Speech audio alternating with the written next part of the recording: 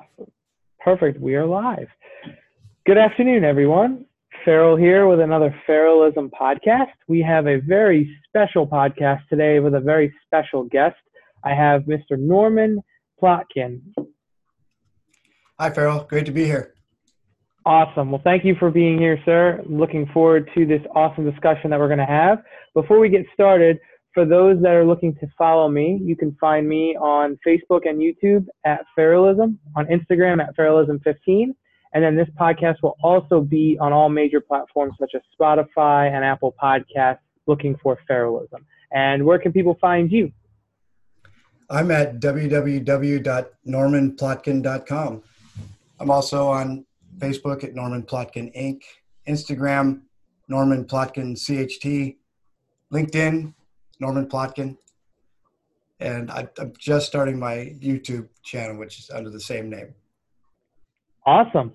So yeah, let's get started. So today's podcast is going to surround what you do, which is hypnotherapy, which I have to say, when I first heard about it and what it really entailed, I don't know much about it. It sounds so fascinating and interesting when you connect it to how the mind works and how it really impacts your way of life and your way of thinking, which I think is crucial because, and I'm sure you'll get into this as well, everything starts with how we think and how we perceive, and then everything just builds off of that, like the basic building blocks of life.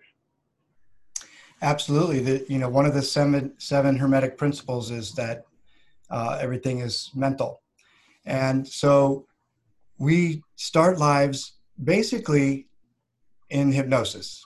You are very suggestible, and from the time you're born until you're 8 years old, you're mirroring and matching and sponging from the people who are in your sphere of influence. And this becomes our programming. And later in life, it's very difficult to change that programming. And so that the behaviors that develop as a result of that programming are very difficult to change without some kind of focused concentration.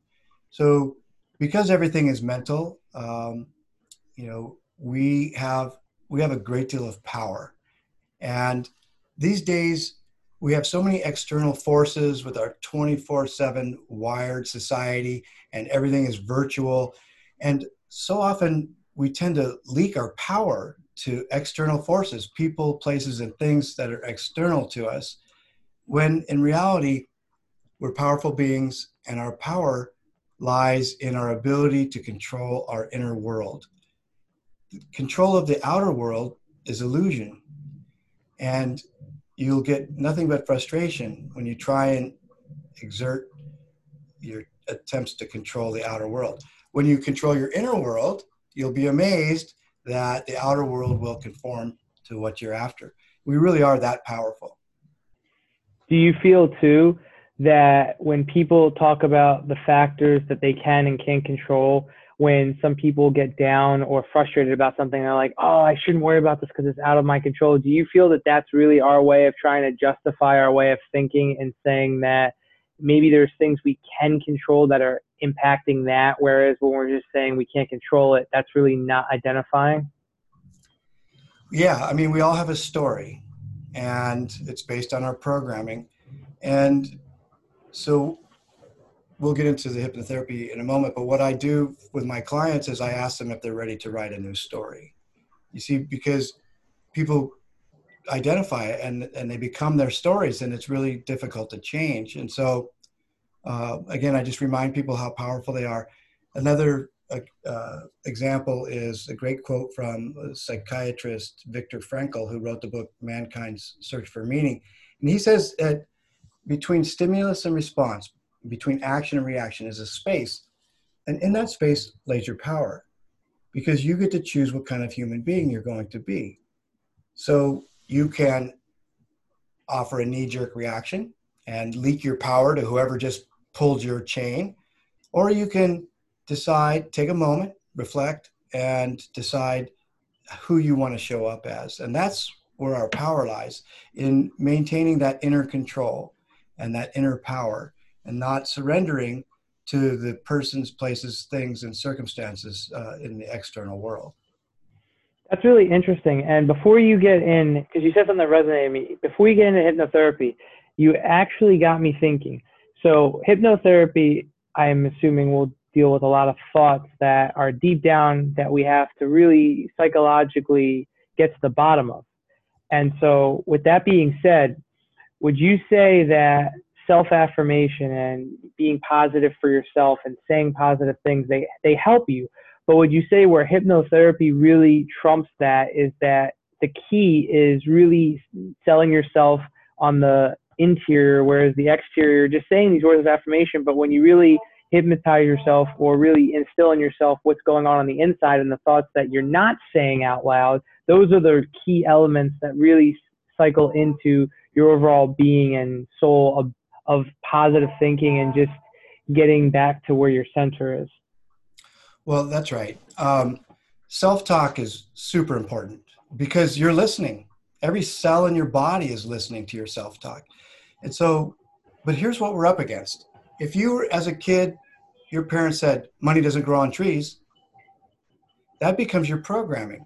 And your daily affirmations for abundance and success are going to run in headlong to your programming that says money doesn't grow on trees, which is just a metaphor for scarcity. See what I mean? So you can affirm abundance every day. But if you have this scarcity mentality that was instilled in you when you were 5 years old because your parents said money doesn't grow on trees, it's really going to be difficult to overcome that. So while affirmations and self-talk are absolutely important, it's important to understand also that if your programming is contrary to the things that you want to accomplish, you're going to be stuck. And no amount of affirmation is going to allow you to overcome that.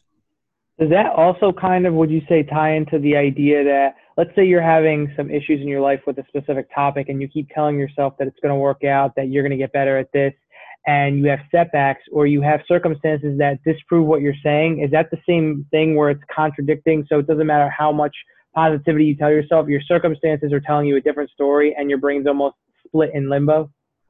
Absolutely. So I'll give you a really good example. I don't know if you golf or have ever golfed, but when you're on the golf course and you're on a hole with a big water feature, and you step up to the tee box and you say, I don't want to go into the water, and you slice it right into the water, right? Because the subconscious mind didn't hear, I don't want to. It just hears, go into the water. And so to your point, it's really important that we understand that how we frame our self-talk is critical to accomplishing the purpose. So if you framed it negatively, or feel like you don't have it, in the law of attraction, it's really important to feel as though you already have that money in your bank account, right? Or already have that skill that you're working toward.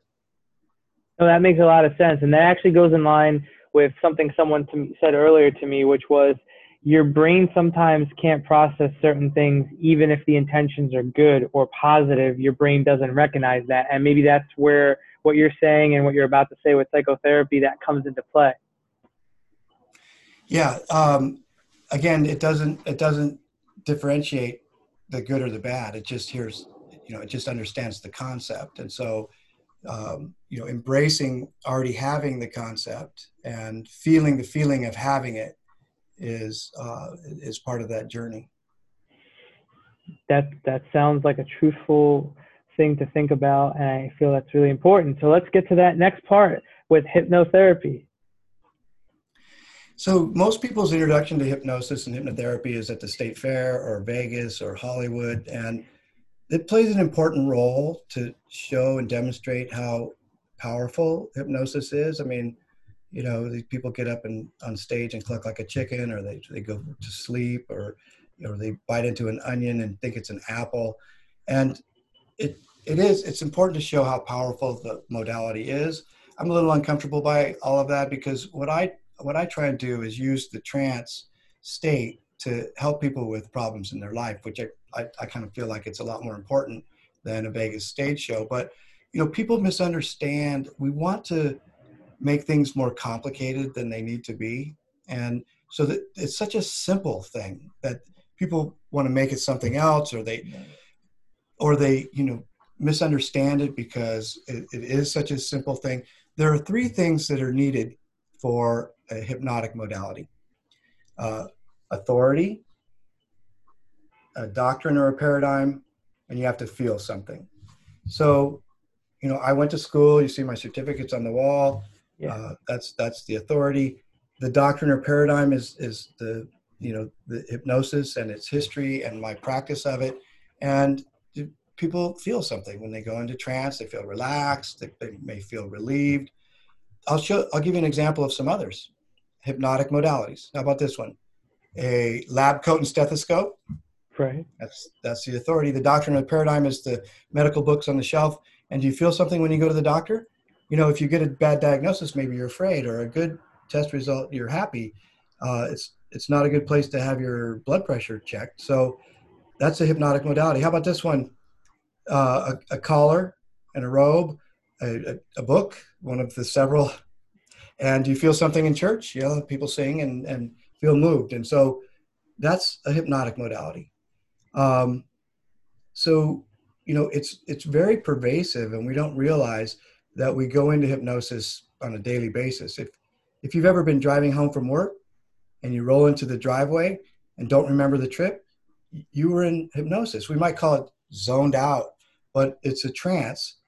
And, advertisers know that. That's why drive time advertising is so expensive. So, or if you're watching a movie and you're really into it and you feel like you're in the movie, that's hypnosis. Or right before sleep when your eyes kind of flutter, and it's a good time to write down some goals right before sleep, because the subconscious mind will mull over it while you're sleeping. Hypnosis is Greek for sleep, but you're not asleep. It's a deep relaxation with focused concentration. There's a movement in the UK called the Human Givens Project.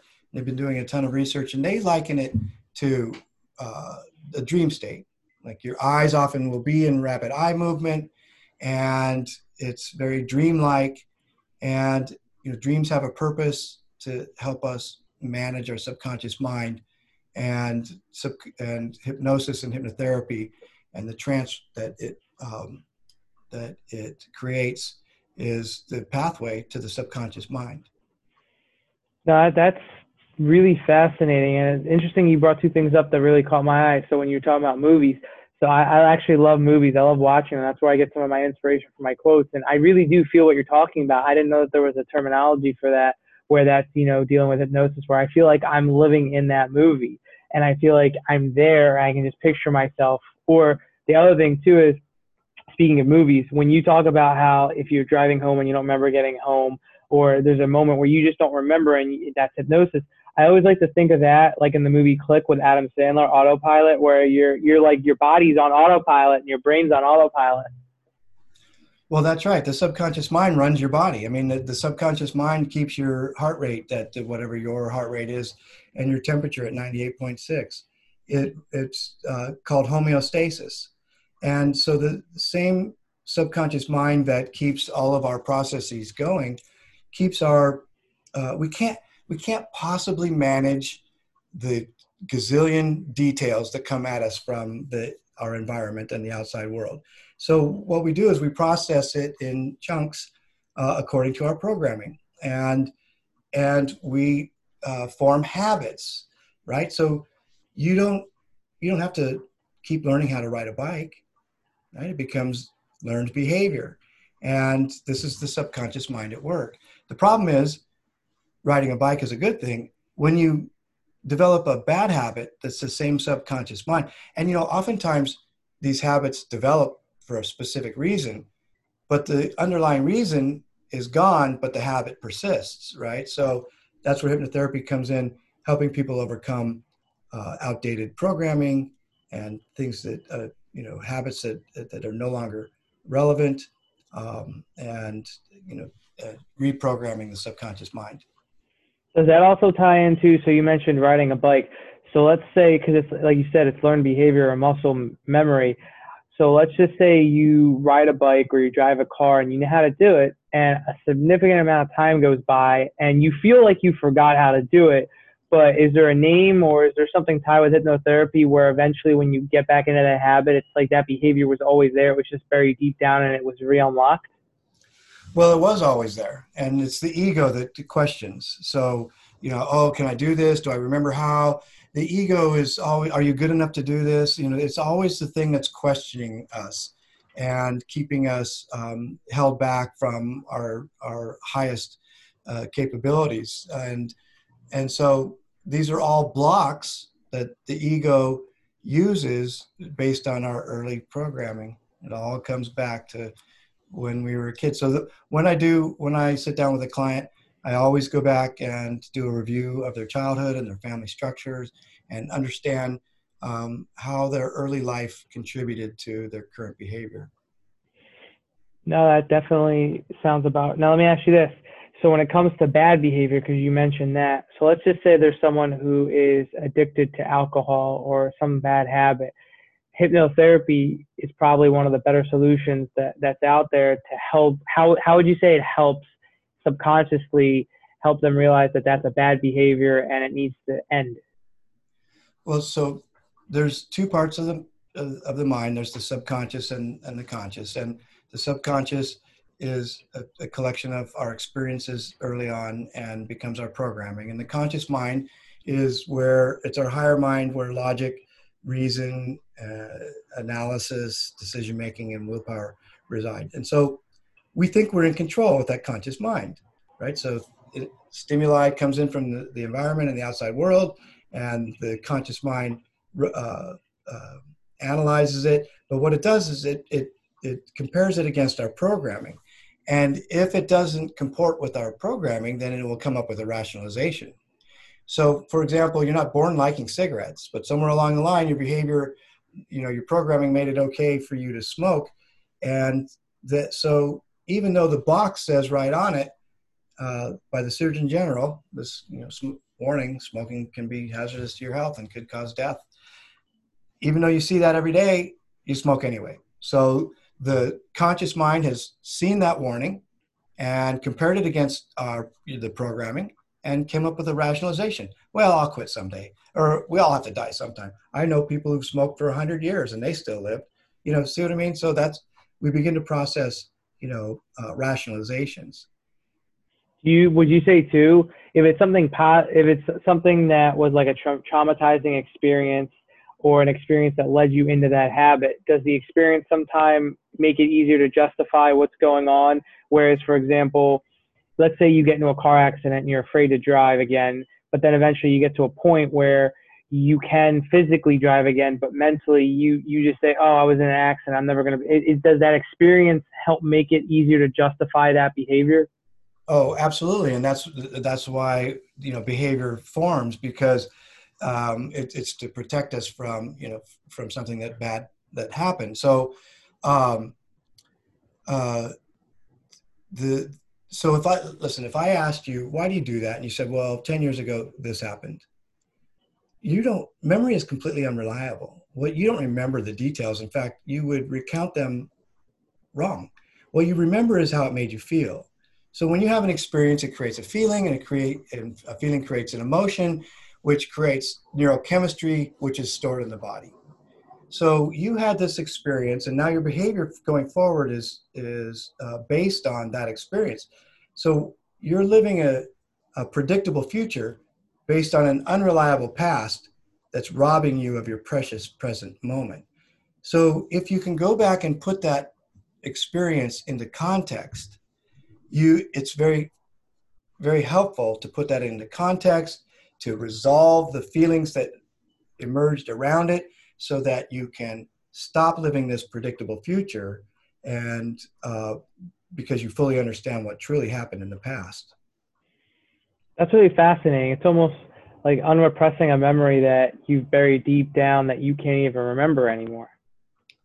Oftentimes they're repressed memories, and the traumas, trauma can be as slight as, as a bitter disappointment. So we all experience them. And if we don't resolve them in the moment or shortly thereafter, we carry them in our gut and in our body. And then it's cumulative, so they can accumulate and they stack up. And So it can have dire consequences for our health. That's dis-ease is often the result of unresolved and repressed memories and experiences. So, being in touch with, what happened and the conscious mind just, oh yeah, no, I dealt with that years ago. But really, have you? I had a client who she had, uncontrolled sugar cravings. And she came and saw me, so I did some sessions for sugar, and she did okay for a few months, and then she called me in a panic and said, "Oh, I fell off the wagon. Can you help me?" And I'm sure. Come on in. So she came in. I was reviewing her file, and I remembered that her mother had passed away, and so I said, "Well, what's going on?" She said, "Well, my mom's wake is coming, and I'm the one who puts on the remembrance party." And I said, "Well, you said you thought you dealt with your mom's death. Let me ask you something. Did she bake for you? Did she make cookies and cupcakes for you?" And she goes, I said, "This isn't about sugar. It's about your mom." And that sugar was the connection to her mom. And once I helped her resolve her feelings around the loss of her mother, then the sugar just went away. That makes a lot of sense. And I'm sure a lot of people out there either realize that or they're trying to realize that. And I think that's why it sounds like hypnotherapy is a really helpful tool. And specifically, one of the last things I want to talk to you about along those lines, especially right now, I'm sure there's a lot of people out there that are dealing with anxiety or self-esteem issues or lack of confidence, or maybe they are struggling in their job because they had a bad interview, or the dating world because they had a bad date. So what would you say, and I'm sure you've been seeing a lot of this with hypnotherapy with regards to those more fresh topics, especially with everything going on in the world, how would you say that helps combat those issues? Well, it's coming at us hard and fast. And if we surrender our consciousness to the external world, we're going to feel bad in some way. And you listed a number of the ways that we can feel bad. So unless and until we realize that the notion of controlling our external world is illusion, and embracing the notion that it's our inner world that we must control, we're going to suffer. We're going to suffer and feel like victims and surrender our power to persons, places, and things outside of ourselves. So really, all hypnosis is self-hypnosis. And meditation is very much like hypnosis, being quiet and still and getting in touch with your inner world, reframing your thoughts. A thought doesn't exist. It's not tangible. It's not, it's not something you can hold in your hand. Although Bob Proctor says if you can hold it in your mind, you can hold it in your hand. But the point is not to give too much power to your thoughts, and to realize how much power you have to create your own thoughts and to direct them in positive directions, so that we are in control of and manage our inner world. And in so doing, we can cope with and navigate the outer world. No, that's really awesome, and I really appreciate a lot of the insight with this topic, and you coming today to talk about that. As we start to wrap up, are there any closing thoughts you'd like to say on this topic, or just in general?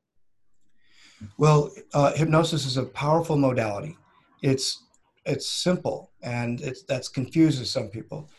A good hypnotherapist is going to be able to help you connect dots between your past experience and your current behavior, and help you move past those limits.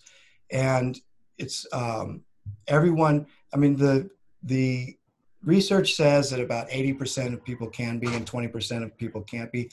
I'll tell you that anybody who wants to be hypnotized can be. If you cross your arms and say you can't get in, I can't hypnotize you, right? So, but if you want to, you can be, and it is good for a range of things, from behavior to emotion to overcoming blocks to to all kinds of things, performance.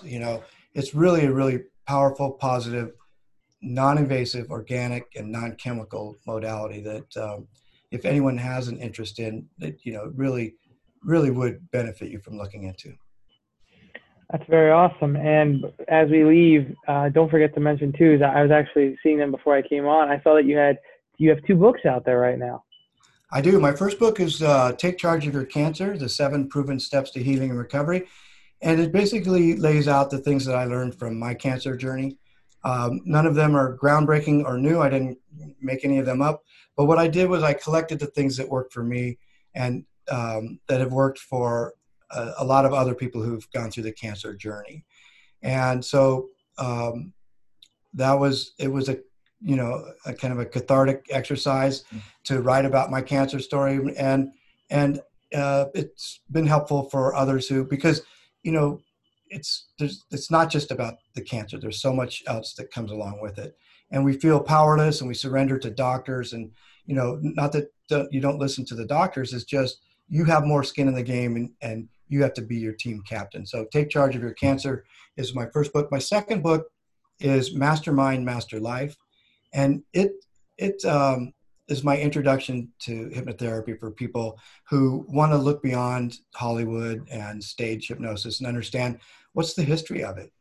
Trance has been used by humans for as long as they've been coming together. And so I detail the history of hypnosis, and then I talk a little bit about what science says. Now we have technology to measure the brain and understand what's going on. In the old days, it was largely based on anecdotes, and that's why it wasn't widely accepted, because it was just, he said he had a good experience, but we can't prove it. And so now we know what's going on in the brain during hypnotherapy. So I cover that, just enough science for those who need it, not so much that will bore you to death. And then finally, how you can put it to work in your life. So Mastermind, Master Life is my latest. It was published in July, and it's kind of an introduction to how hypnotherapy can help you. Well, awesome. Well, thank you so much for mentioning that. For everybody watching, make sure you go check those books out. And for those that are watching, once again, this has been a Feralism podcast with guest Mr. Norman Plotkin. For those that are looking for this podcast or for myself, you can follow me on Facebook and YouTube at Feralism, on Instagram at Feralism15, and this podcast will be available on all major platforms under Feralism. And again, for those that are looking to find you, sir, where can they find you? NormanPlotkin.com is my website, and I do hypnotherapy with people all over the world using Zoom. It's a great platform. I'm also Facebook, Norman Plotkin Inc., and Instagram, Norman Plotkin CHT. Best place is my website, kind of tells my story, has the books available, and what you can expect from hypnosis and hypnotherapy. Awesome. Well, thank you so much. And for those that are watching, as always, I hope you got at least one thing out of this, and I hope that it helped at least one person. It's very trying times, and that's why it's always awesome to meet awesome people like such as yourself, and also just get new perspectives and new ways of coping with a lot of things that we may be going through. So thank you so much. And I hope you guys all have a great day. And again, thank you so much for your time, sir. It's been really beneficial and educational learning about what you do and how this really affects the way of life. Thanks, Beryl. It's been a pleasure. Thank you.